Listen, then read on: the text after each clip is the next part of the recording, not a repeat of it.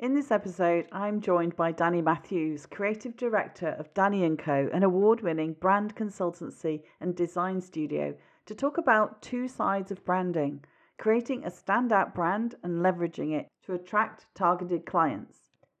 I'm really looking forward to the conversation because getting to the heart of your core concept and leveraging all that you are as an expert practitioner and individual is something many professional service providers struggle with.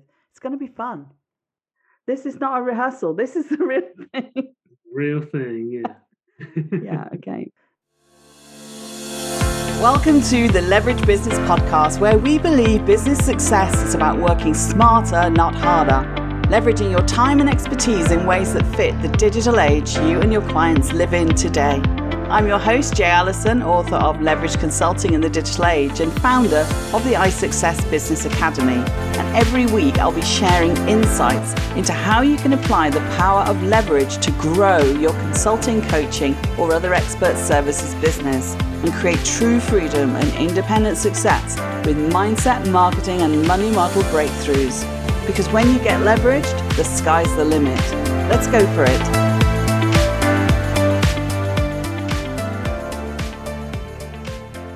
Hello and welcome everybody. Great to have you here because today I'm joined by Danny Matthews, Creative Director of Danny & Co., who's not only a dynamo in the creative business space, but also a super charming and lovely guy. Danny Matthews has been called a creative genius. From running a tattoo shop at 18 to digitizing mortgages, he has a natural ability to solve real business problems with creative design and branding. Through his trademark brand confidence process, he's helped launch some of the most exciting and innovative brands of tomorrow. Danny was chosen as one of Gloucestershire Live's 30 Under 30 and Business Insider's 42 Under 42, showcasing the most exciting entrepreneurs of 2020 and beyond. His visibility is tremendous. He's been featured in places like the Huffington Post, BBC, Financial Times, and the FSB's First Voice, along with sharing a stage with Facebook and Google at regional and national events across the UK. So wow, I've a little bit of celebrity shyness going on here. Danny, welcome to the Leverage Business Podcast. It's thrilling to have you on the show with us today. Thank you very much for having me. This is going to be exciting. I like the topic in general, so this should be quite a good, thoughtful conversation. Brilliant. I'm delighted to have you here.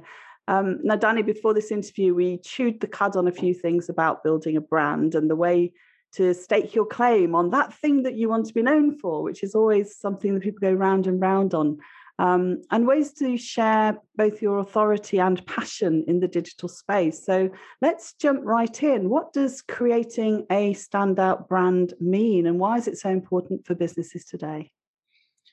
Most companies can't clearly say what it is they do or give us a really compelling reason about why we should do business with them.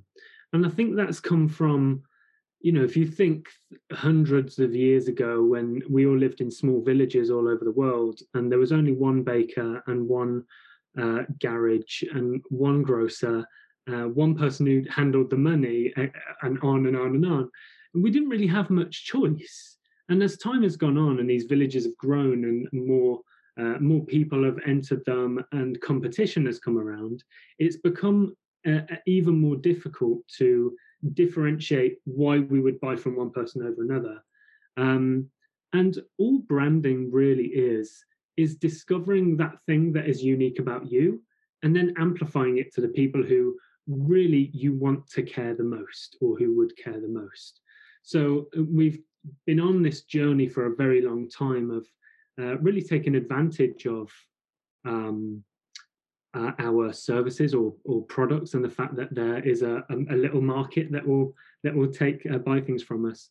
And then we've entered the digital world, which has just exponentially exploded the potential opportunity out there. But we're in that process. We've kind of lost where we fit because there's so many people doing the same thing. So it really is more important now to discover what is uniquely competitive about you and then to share it with the world. And you can do that in so many different ways.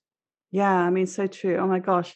From little villages and the baker, the book to the candlestick maker. I think that's a great analogy. Yeah, definitely. And it really is, when people are venturing into the online space, it's getting the attention of people and keeping it, building contacts. It's a whole new ball game. And I think that's why I wanted to talk about two sides of branding. One is creating the standout brand, as you've just described, as to why we need to do that. Because obviously it's a big point of it, of doing it at all, is branding, but also how to leverage it to grow your business. And obviously you're on the Leverage Business podcast, so we have to talk about that side of it as well. Is, once you've got that brand, what do you do with it? How can you best use it? Because I think that then goes into the territory of marketing. So first, the brand itself. My experience, many professional service providers really struggle to pin it down, as you've said as well. And they're always looking for that one core concept, aren't they, of what they can lean into. And I know it took me a while, for sure. And it goes beyond what people think of as branding, perhaps, in terms of logo, color schemes and that kind of thing, doesn't it? Yeah, absolutely. So, it's a daily occurrence for me these days for someone to ask about logos, for example. And the conversation very quickly moves to problem solving, and that's where it should go, really. So let's kind of rewind a little bit, try and figure out this brand thing. So it's great actually that you've identified that not many people can put it into this core concept. Most branding people can't do that, so don't worry if you're in that space. A lot of branding experts have to essentially create their own concept of branding that they communicate, because everyone has this kind of idea of what it is. Essentially, all branding is communication. It's the communication about why people buy from us, not what they buy or how they buy or the journey that they take on those things, but why they buy from us. And that can be created in so many different ways. The way I define it is through how you build confidence in you as a leader, your people and your teams, and in your clients as well, and your customers. So how can you build confidence in them? And the way that I see we do that is through the strategy. What do we actually want from our business? What do we want our business to do? What impact does it make? Messaging. How do we communicate that message in a way that connects with the people we're targeting? Behaviors, which is how do we act that makes sure we're backing up what we're saying? It's the walk the talk kind of thing. And then we have identity, which is what you said: logos, colors, fonts. So even though the logo really, most of the time, is the first thing people see about your brand, it should be the last thing you do, because there's so much that goes into communicating who you are through that visual identity. Yeah, I mean, that's such good advice. And I like the sort of stepwise way that you've sort of talked us through that. I think a lot of people, they just start, as you said, start with the logo, and they don't sort of think about what sits underneath it. And that's the head scratching piece that really needs to happen. And as you say, it's all about strategy at the end of the day. And we'll definitely be diving into some of that in a moment. And I mean, I think a lot of consulting type solo practitioners, they don't always feel they need a brand in the traditional sense of the world and of the word. But I think it goes back to your, butcher, baker, candlestick maker kind of thing. Is like, you don't want to be a commodity either when there's lots of people doing those things. So they've perhaps drummed up a business name and a logo, built a simple website, but a lot of the time they're actually working through professional networks and associations. So you as the individual become your brand. So my question is this: what, from your viewpoint, Danny, what's different about the online environment, say for consultants, coaches, and other practitioners who might ordinarily work face-to-face to find and work with clients? Actually, nothing. There's nothing different from working in the real world to, I call it the real world. It's it's the same thing for me anyway. This is our world. Let's call it the face-to-face world and then the online world. There's nothing really different about the brand at its core. What is different is how we communicate and how we behave. We behave very differently when we buy something from a shop to when we visit a website to buy something. There's certain actions and different steps that we take to buy something. It's So the branding element is no different. You still want to communicate the same thing to the right thing to the right people at the right time, if you like.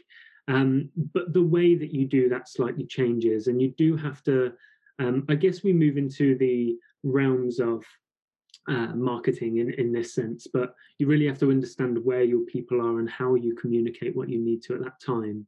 But essentially, what really makes your brand, and what makes you unique, things like your story and your messages and the things that you say consistently, and the people you say it to doesn't change. It's all the same.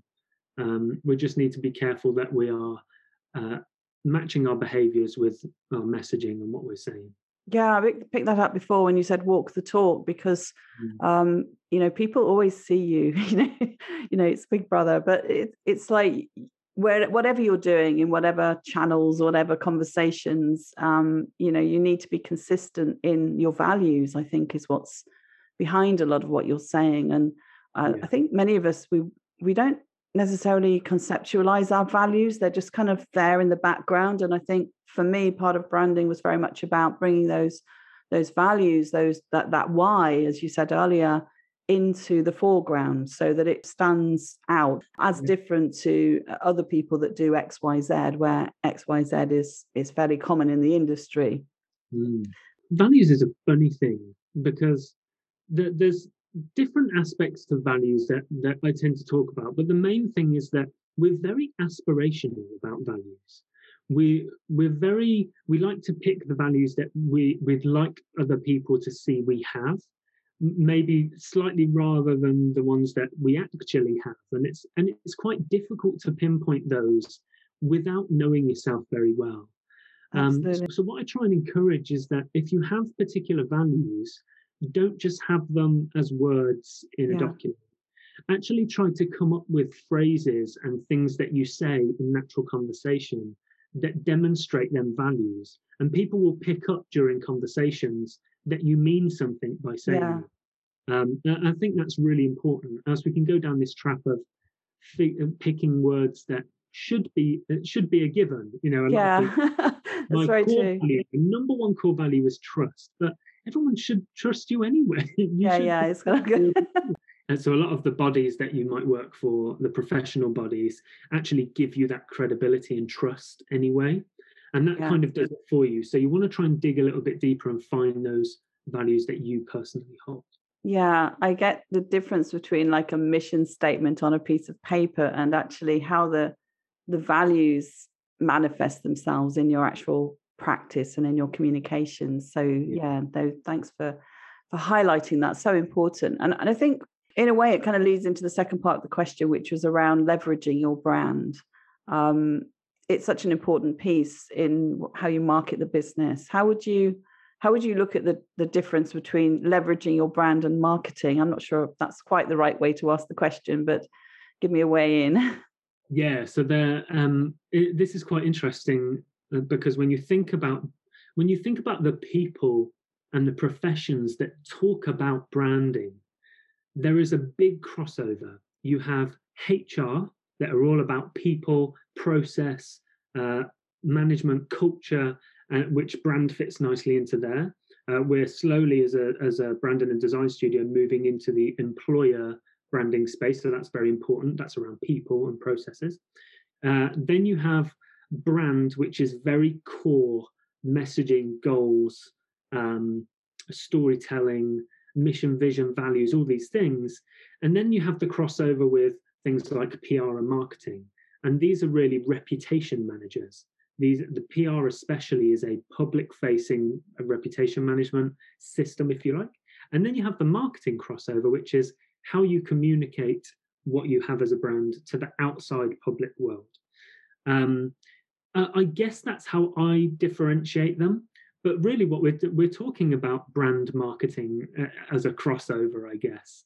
And to try and answer your question, how do you, I guess, communicate your brand through marketing that way? Really, it starts with story. It starts with your story, the story your clients and customers have, and there's a really interesting distinction you have to make there. what is the story about why people work with you, and what is the story about, from the client's point of view, why they work with you. And they're two very different things. One is from the perspective of, this is why you should work with me, and the other one is from the perspective of, I have a problem that needs fixing and I need you to tell me that you're the person to fix it. So yeah, there's different facets and elements of marketing when you're thinking about your brand. The Oh my main gosh. thing I would say is it stems from your story. Yeah, I love all of those distinctions. I mean, there's so much you just packed into that one answer. And to some extent, it seems to depend on how big you are as a business. You know, whether you're a solo practitioner, then that distinction is going to look different for you than if you're trying to build a corporate brand, you know, even as a small business. So there seemed to me, from what you're saying, that there's a sort of an internal and an external dynamic going on in how you communicate your brand. Yeah, absolutely. I can use me as an example. As a business, Danny and Co have values that we show to our clients, things like audacity and confidence and being brave. And then there's values that we show internally, which is to help our team make decisions and act in certain ways and give certain messages. And those are things like, we have a concept in Danny and Co called radical responsibility, where everyone takes responsibility for their job. And it gives everyone this sense that they have complete control over the outcome of whatever they do, as well as, you know, a couple of other things internally. So they do have very different purposes in that respect, and it's really good to distinguish the two and separate them completely. Do you spend a lot of your time with clients sort of helping them join the two up though as well? Exactly. Yeah. Yeah, find the Yeah, kind of the channel between them. Yeah, so that you're yeah, and not sort of that's why I guess the strategy and the messaging element of branding is really important, because you do totally. have to separate them, and you have to motivate two different sets of people to the same goal, if you like. So yeah, that's the part that tends to be most needed, I guess. That's interesting because it brings me on to the next part I wanted to talk about with around strategy because I'll be honest, when I first came across you, I thought, oh, he's one of those young, dynamic, creative types. And I thought, great, you know, that's the Are side you that saying I'm not? I don't do. No, I'm saying you are, but I'm saying you're much more than that because as we got talking about these kind of things and we dug into the detail, then the nature of branding, how you've just described about some of those nuances, really, there's a lot of commonality with what I do in terms of helping people think about their strategy in terms of, you know, values, vision, through to practicalities of what it looks like and how do you build it on the ground. So it's all about having insightful conversations. And I remember that came up in our previous discussion quite strongly about understanding the business before you can apply your genius creative aspects to it as well. So, I mean, what I know about you in our discussion, you've got a natural ability to ask really good questions. And again, I think that's the role of a consultant in many ways as well. So the conversation with business owners becomes about solving real business problems with digital solutions. And from that vantage point, you find the right way to apply your passion. I think this is out of your bio as well, to creative design that the business needs. So you don't start with the creative, I guess is what I'm saying. You start with the business, with the strategy. Absolutely, and that's a really good way of describing it, is that we do design for brands that are strategy led. It's essentially strategy led design. Yeah, yeah. Because whenever we have a conversation with anyone, it starts with what they think they want, and then we immediately shift the conversation to what is the actual problem that we need to solve here. And we Quite do that. rightly so. Yeah, quite rightly so, because that's how you best serve them as well. Mm. So that when you get the final output, it is a reflection of the business and of those values and everything that they Yeah, stand and for. you're absolutely right in that, you know, this is a big part really of what you do in your work, because it's I very often get confused with coach, consultant kind of titles, because when I'm talking to businesses and business owners and people about brand strategy, let's call it, the questions are very similar to what they would get with a business coach or with a consultant or a business consultant. They get the very same experience early on. which is where that confusion comes from. And then it very quickly shifts to how do we apply this to design and messaging and branding. Yeah, so it's a well, I can tell you as a consultant and coach and mentor, these labels are helpful and unhelpful at the same time. And I did an episode on this not so long ago on professional identity, and it can really have people bound up in real tangles. I mean, with that in mind, let's get to some of the practicalities as well. I mean, how do you advise a small business to go about creating a brand? And second, what are some of the best ways in today's marketplace to communicate that brand? So first of all, a really important thing to remember is that you don't create your brand. Other people create your brand. And what I mean by that is not necessarily in the visual elements, but essentially your brand is really what others think of you, not what you think of you. So immediately I'd start to talk more with your clients and your customers. They will give you so many answers to so many questions you have in a very short space of time. A common exercise I have all of my clients do whenever we're figuring out who the target market is and those kinds of things. Whenever they get stuck, I just ask them to pick their best or favorite client or most profitable client or whatever the goal may be. Phone them and ask them about their life. And some people think that's really strange to do that. But when you pick up the phone to someone and you say, you are my favorite client, and you have without you knowing, I've made so many decisions based on us working together. Do you mind if I find out more? Because I'm now on the journey of finding more people like you. What a wonderful thing for a client to hear. Oh, yeah. And people love to talk about themselves, of course. So I totally agree. Yeah, I mean, that's a great way to do it. It is a really great way to do it. Yeah, the first thing is to understand that they create your brand, not you. So they're a really important asset in that process. Thanks for that. That's really intriguing. And I mean, when I'm working with clients, we're all about using what you've got to best advantage, but sort of looking at it from the other side and looking at it from the ideal client for you, I think is pretty genius, actually. I mean, because really we're all about thought leadership and repurposing content and social media and what other assets and skills you have. But what about your clients? What do they bring to the table that actually make you who you are? So yeah, absolutely love that. I mean, Danny, you've had an intriguing journey to get where you are now, right? So I mentioned a few things in introducing you. We talked about it as well. Give us the potted history. Do you see a pattern as well? My pattern is I wanted to be a designer at school, and there was never the encouragement for me to do that. And what happened was I got into this ingrained process that society gives us of going to get a job.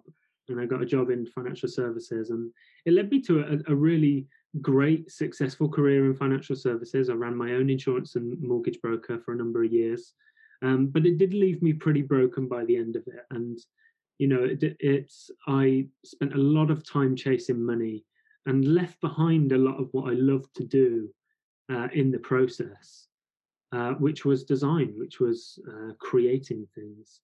And it was only really when I was being dragged off the floor by strangers from losing feeling from the waist down, I really realized that I'd missed a huge opportunity to really do what I wanted to do and be fulfilled and happy.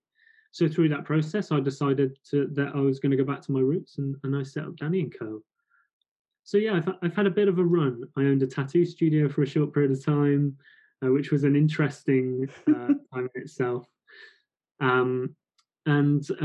Went through the financial services business, and that really ended through me discovering my way out, which was to digitize mortgages. I found this problem that I needed to solve. I got into the mortgage sector and immediately thought, this is broken. How can we travel to see these people spend so much time filling in paperwork without even knowing if we're going to get paid after like 15 hours of work? It just seemed bizarre to me. So I went on a bit of a mission to digitize that process, which was successful, but also led me down the path of really doing what I wanted to do. So that's where I am now. No, that's brilliant.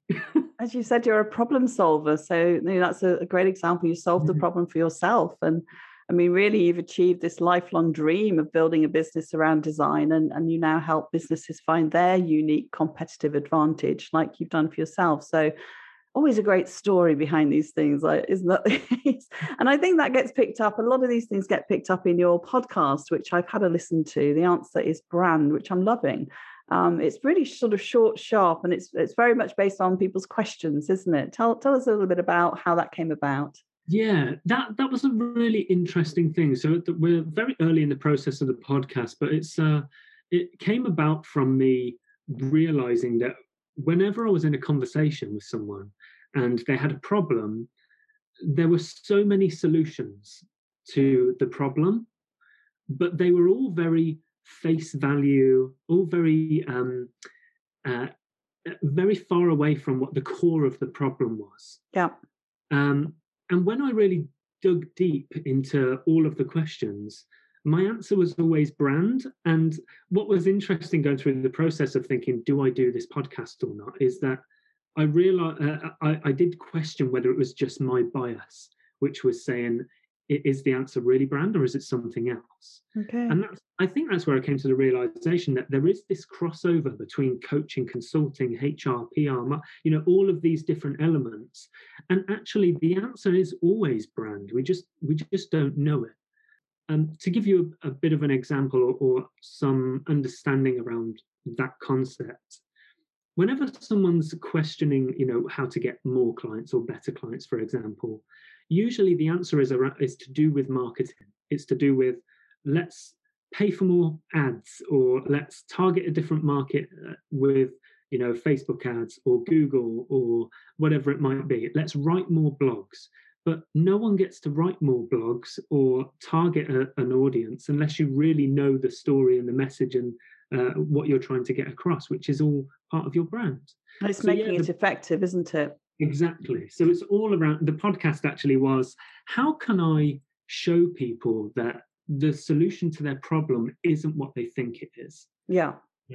But how do we do that in a way that is bite-sized, searchable, that people can just get the nugget they need quickly? And that kind of formulated the podcast, a very short, snappy format that it is.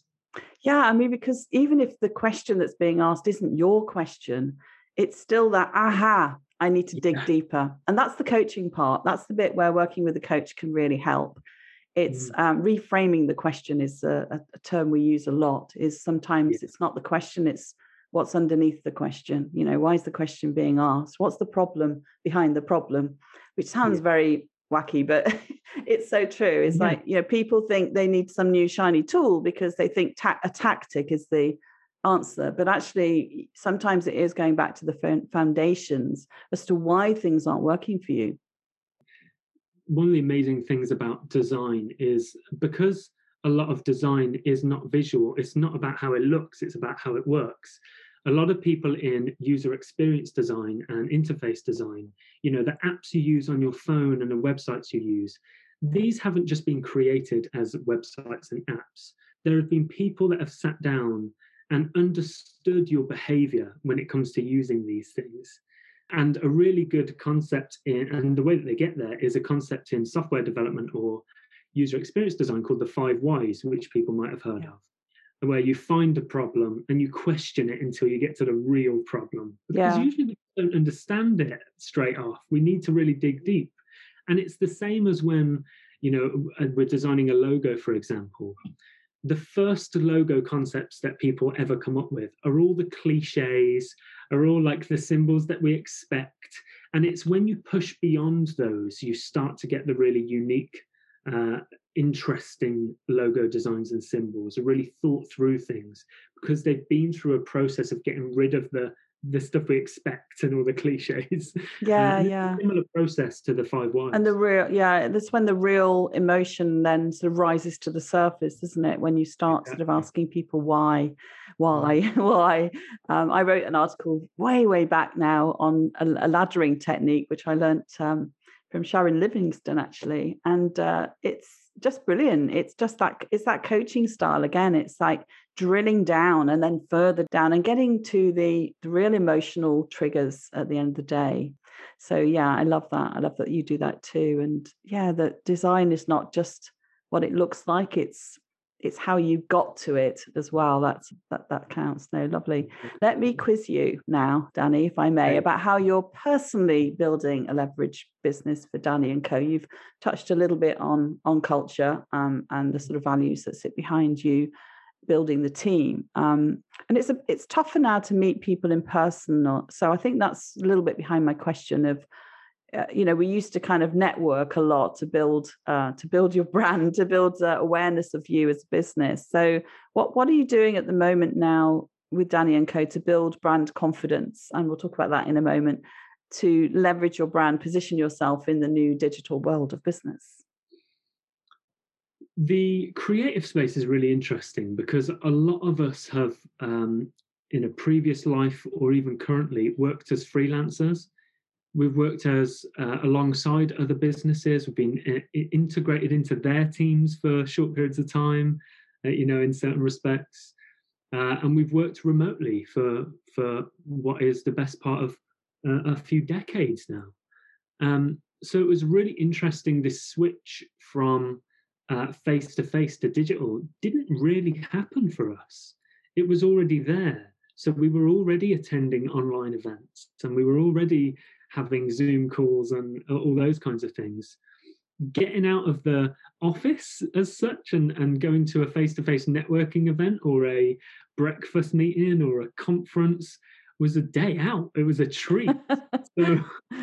So actually, and for the most part, a lot of it was done for the social reasons more than anything. Yeah. So I think we learned very early on that the relationships are really built in a social atmosphere, and actually just having these conversations on Zoom or doing podcast interviews and those things are a really good way to not only discover other people and businesses and how other people are working, but also you find out a lot about yourself through conversations. So I guess to answer your question, the moving to the digital was really easy for us. And the only thing that we really had to think about was how we communicate and behave on these platforms, to not try and replicate real life as such, but to give a similar, or at the very least a pleasant experience, which I think we've all kind of found out that it can sometimes be a little bit draining, a little bit laborious. That's sort of Zoom fatigue. We talked about that early on an interview I did with Andy Lapata back in episode 3, which was brilliant. But I mean, the quality, we're speaking on Zoom now, and the quality, you could just be literally sitting across my coffee table here having a conversation. I can't shake your hand though, and I think a lot of people are very used to that kind of handshake as being the way to seal the deal and those kind of things. So I think most of us are still craving that face-to-face social space as well, but particularly after the pandemic. So maybe there will be a bit more of a blend. And definitely people have been forced into digital transformation, if you like, earlier than perhaps they would have embraced it before. And I think it's all very good. So there might be some kind of slipping back into more face-to-face interactions, because as Laura McDowell said on the podcast a few weeks ago, we all crave connection. We've been missing it so much. And I don't think Zoom is really satisfying our human need for that. But at the same time, communication, business, connection can still happen. We're really trying to find this balance, aren't we? Definitely. Can we find meaningful events to see people? And can we make the use of efficient technology? That's what we're really trying to do. We're trying to. So I think what we'll see is that everyone's craving this face-to-face interaction. So we'll go to the events, but I think very quickly we'll realize what are the events that were worth going to and weren't worth going to. Because even I've been to events before where I've only been because it seemed like it was going to be okay. Yeah, so for example, big investment for little gain. And it was like, hang on a minute, so I'm going to drive for 2 or 3 hours. I'm going to spend 3-4 hours at this event and possibly not get anything from it, but it would be great to see the people that I do know there that have stands or whatever it is. I think we'll very quickly realize that actually that could have been a Zoom, and I could have had a more meaningful meeting, conference, event. So I get the feeling that we're going to shift to intimate events plus online. That's possibly the way we're going, and I think that would be a safe assumption to make, that if we crave that connection, we can get that in intimate circumstances and meaningful circumstances. Make use of that time and that the technology that we have. I totally agree. And I mean, at the end of the day, it has to be purposeful. But at the same time, that purpose can be business related. It also can be just your emotional and social, satisfying your emotional and social needs. So I totally hear you on that. What's your best advice for someone who's starting out in a business, or if they're shifting their brand identity? I mean, it sounds to me that there's a process for thinking about, who you are, who you serve, those kind of things, and thinking about your best channels of communication. And it's not one jump. But how would someone start thinking about how they can leverage their brand, or refine it, clarify it? Where would they start on a practical level? So if you think about when you first started your business, you probably went and got a few clients, and they were probably a similar profile, if you like, of client. They were either a specific size or industry or whatever they were. And that was really easy for us to do because we were a new business. We could just say, this is what we do, and people buy from us. As we grow, we take on more clients, we take on more different types of clients, and we almost muddy the waters in some respects. Great. And we don't realize that over a long space of time, it confuses us. And when we're confused, our message is confused, and people don't buy if they're confused. So when you're considering branding or rebranding, or maybe shifting identity or shifting your messaging in some way, first ask yourself, what is the problem I'm trying to solve? And when you get down to what that is, you can do the 5 whys thing that we said, whatever the problem is. When you find out what that is, only focus on that problem and just try and simplify everything. Because if you remember, when you first started the business, it became successful because you were focused. So anything that can narrow your focus is going to help you. So if you, for a short period of time, because this is a thing that people usually get stuck with, knowing that your brand is a living thing and it can change every day if you want it to. Not recommended because you'll confuse people, but you could if you wanted. Yeah. But you should tweak it along the time. So once you kind of figure that out, who you're targeting, the problem that you're trying to solve, only focus on that, and you'll find yourself back in the beginning days of getting clients fairly easily and quickly because you were only communicating about one thing. It's such an important concept to get, and it is one, as you say, that sometimes you go round and round with people, because as a consultant in the early days when you're building your business, you're often just doing anything. You just say yes to anything because you want the money. You're starting up. You're trying to replace quite often a high-end salary in the profession that you were used to achieving. You're a high achiever. And so, as you say, it muddies the water and it dilutes people. And also, consultants generally think it's a good thing to be a generalist. And I've been in that boat as well. And marketers will tell them, you've got to specialize. And I think there's a difference between positioning and messaging, in that you can change and pivot what you offer, but your positioning and your professional identity, if you like, your brand, doesn't change as much. Would you agree or disagree? I would agree with you, and also add that we've been led to believe by marketing that we have to choose a niche and to focus on a specific area, which is, by the way, is great advice if your problem is that you are struggling to find customers in a specific area, for example. Great advice. I think it has muddied the waters in terms of realizing that the niche can be the problem you solve, which means that nothing else changes apart from what you say. and how you communicate, how you fix the problem. That's it. Everything else stays the same. So yeah, I think we have been led to believe this thing, and in the same respect, I think it can be a generalist, but as long as you're very clear on so I think there's probably two sides. If you're general, you've probably got to be pretty focused on who it is you're targeting. If you're specialist, you're probably better off being a little bit more open with industry, for example. But really, my opinion on this is, if your messaging and positioning is to solve a problem, preferably an urgent problem, then you can't go wrong.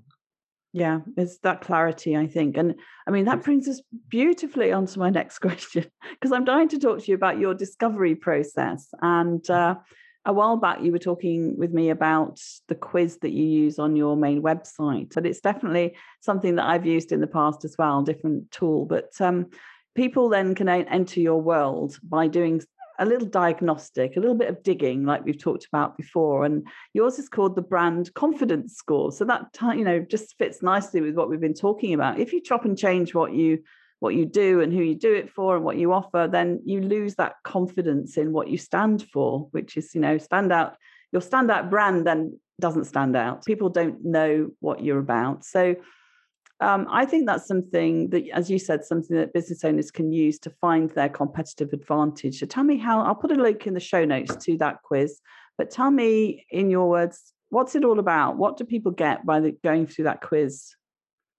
So the scorecards are a great way for anyone of any business of any size to benchmark themselves and their brand against the different areas that we've been talking about branding. So strategy, messaging, behaviors, and identity.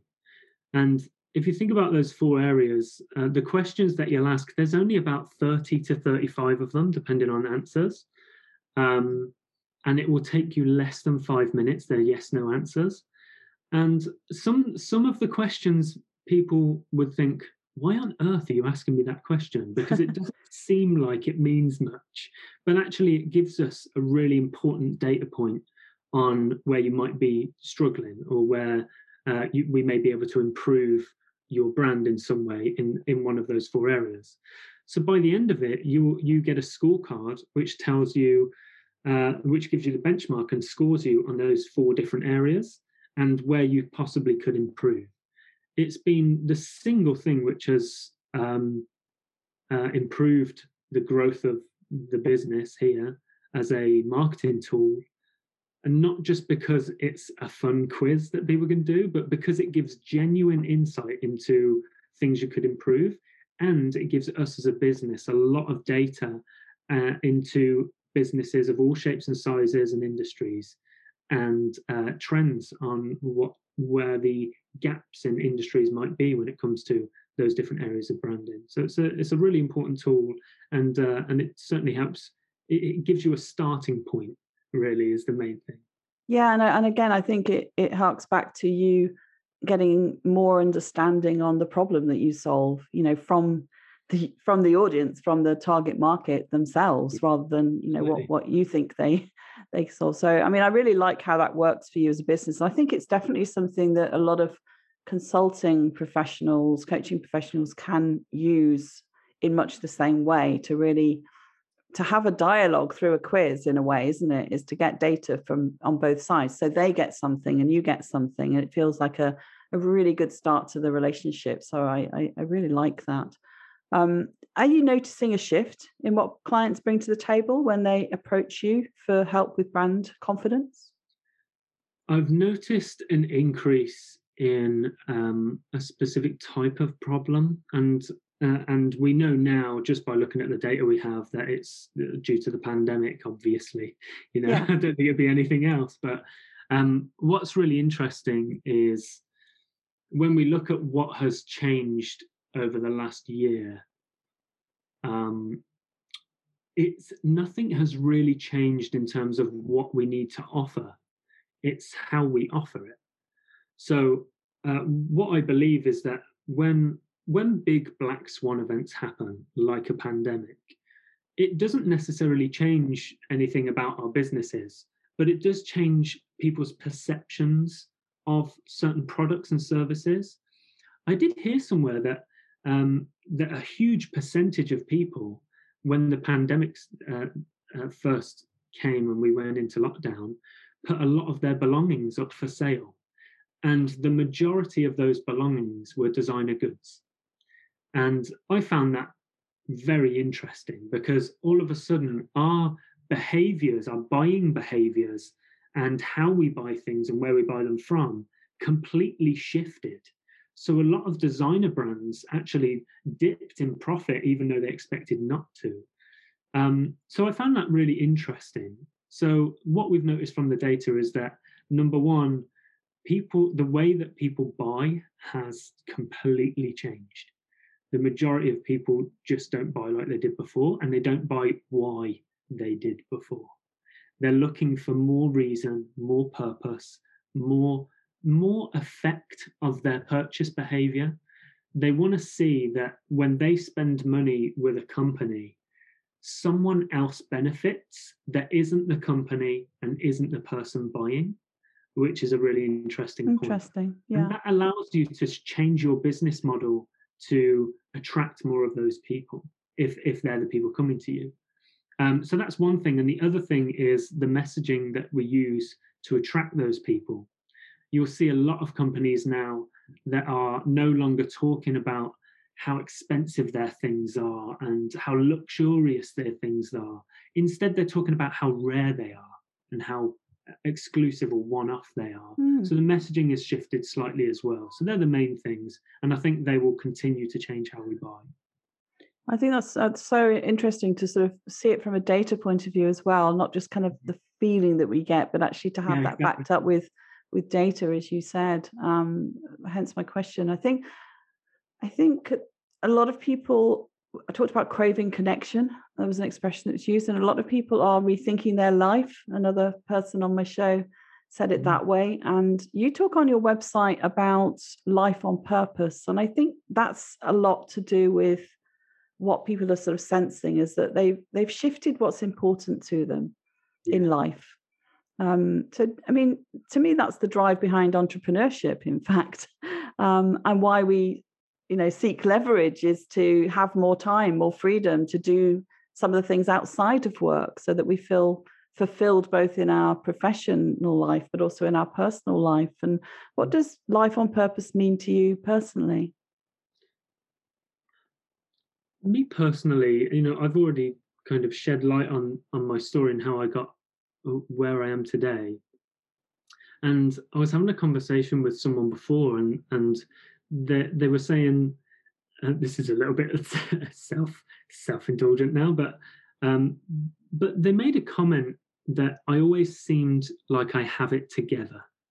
You do. And I found that really, really quite nice, actually, for someone to say that about me. And it was the first time that I realized, actually, I'm good. There's not a lot now that can happen to increase my level of happiness. And I found that really interesting, to the point where she then asked, so I can't help but think to ask you, what now?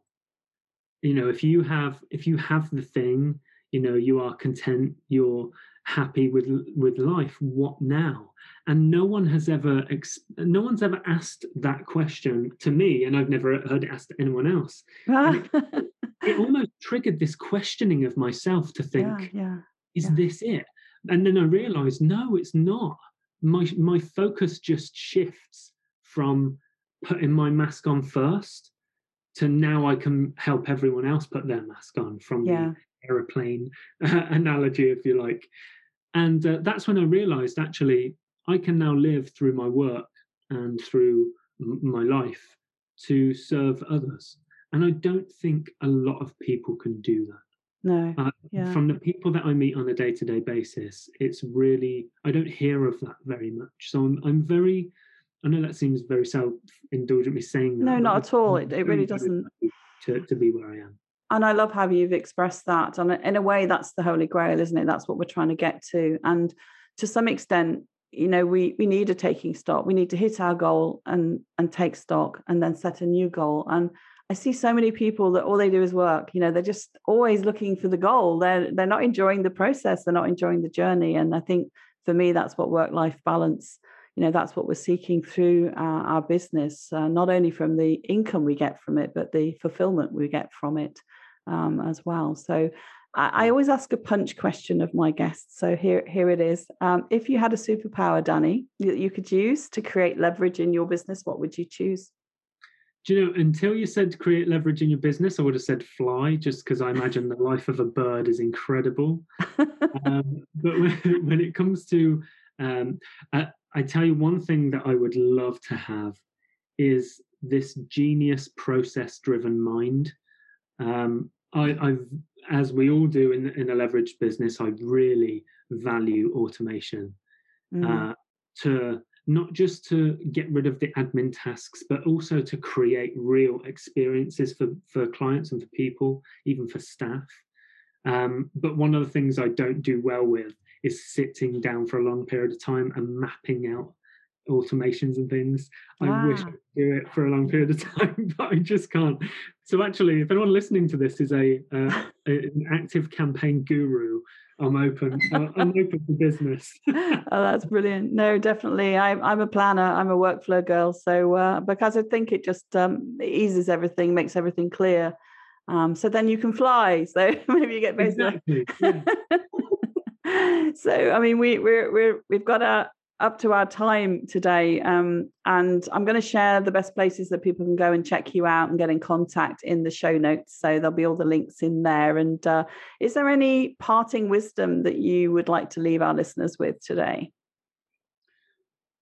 I think purpose for a lot of people will come in time. But if you're struggling to find a big enough vision to go and try and hit, because it has to be big, go and look at the United Nations Global Sustainability Goals, because that will give you a really solid foundation to link to your story.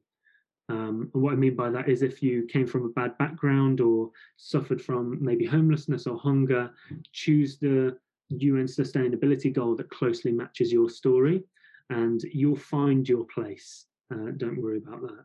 And it will be the most powerful thing that you do. Interesting. Thank you again. Thanks for joining me and sharing some really helpful insights with us. It's Danny Matthews, everyone. Thanks, Danny. I'm sure everyone got so much out of this, and I've really enjoyed our conversation. Me too. Thanks so much. You're welcome. Thank you for listening to the Leverage Business Podcast. Want to create leverage in your business? Did this episode provide some insights and ideas to be thinking through? If so, subscribe so you get alerts when the next one's released. If you want to learn more or would like help and support with building a leveraged business that achieves true freedom for you, then head over to jallison.com/podcast to find all the resources and links that go with this show on my website and to join our iSuccess community. And if you're enjoying our content, it would be great if you could pop into Apple Podcasts or the app you listen from and leave me a rating and review. Everyone makes a difference to improving our rankings. So thank you if you've done that already. I appreciate you. So hey, that's it. Thank you for listening. I hope you've loved this episode and have some great takeaways to be thinking through. I wish you a pleasant, productive and profitable week, and I'll see you again next time for another episode of the Leverage Business Podcast.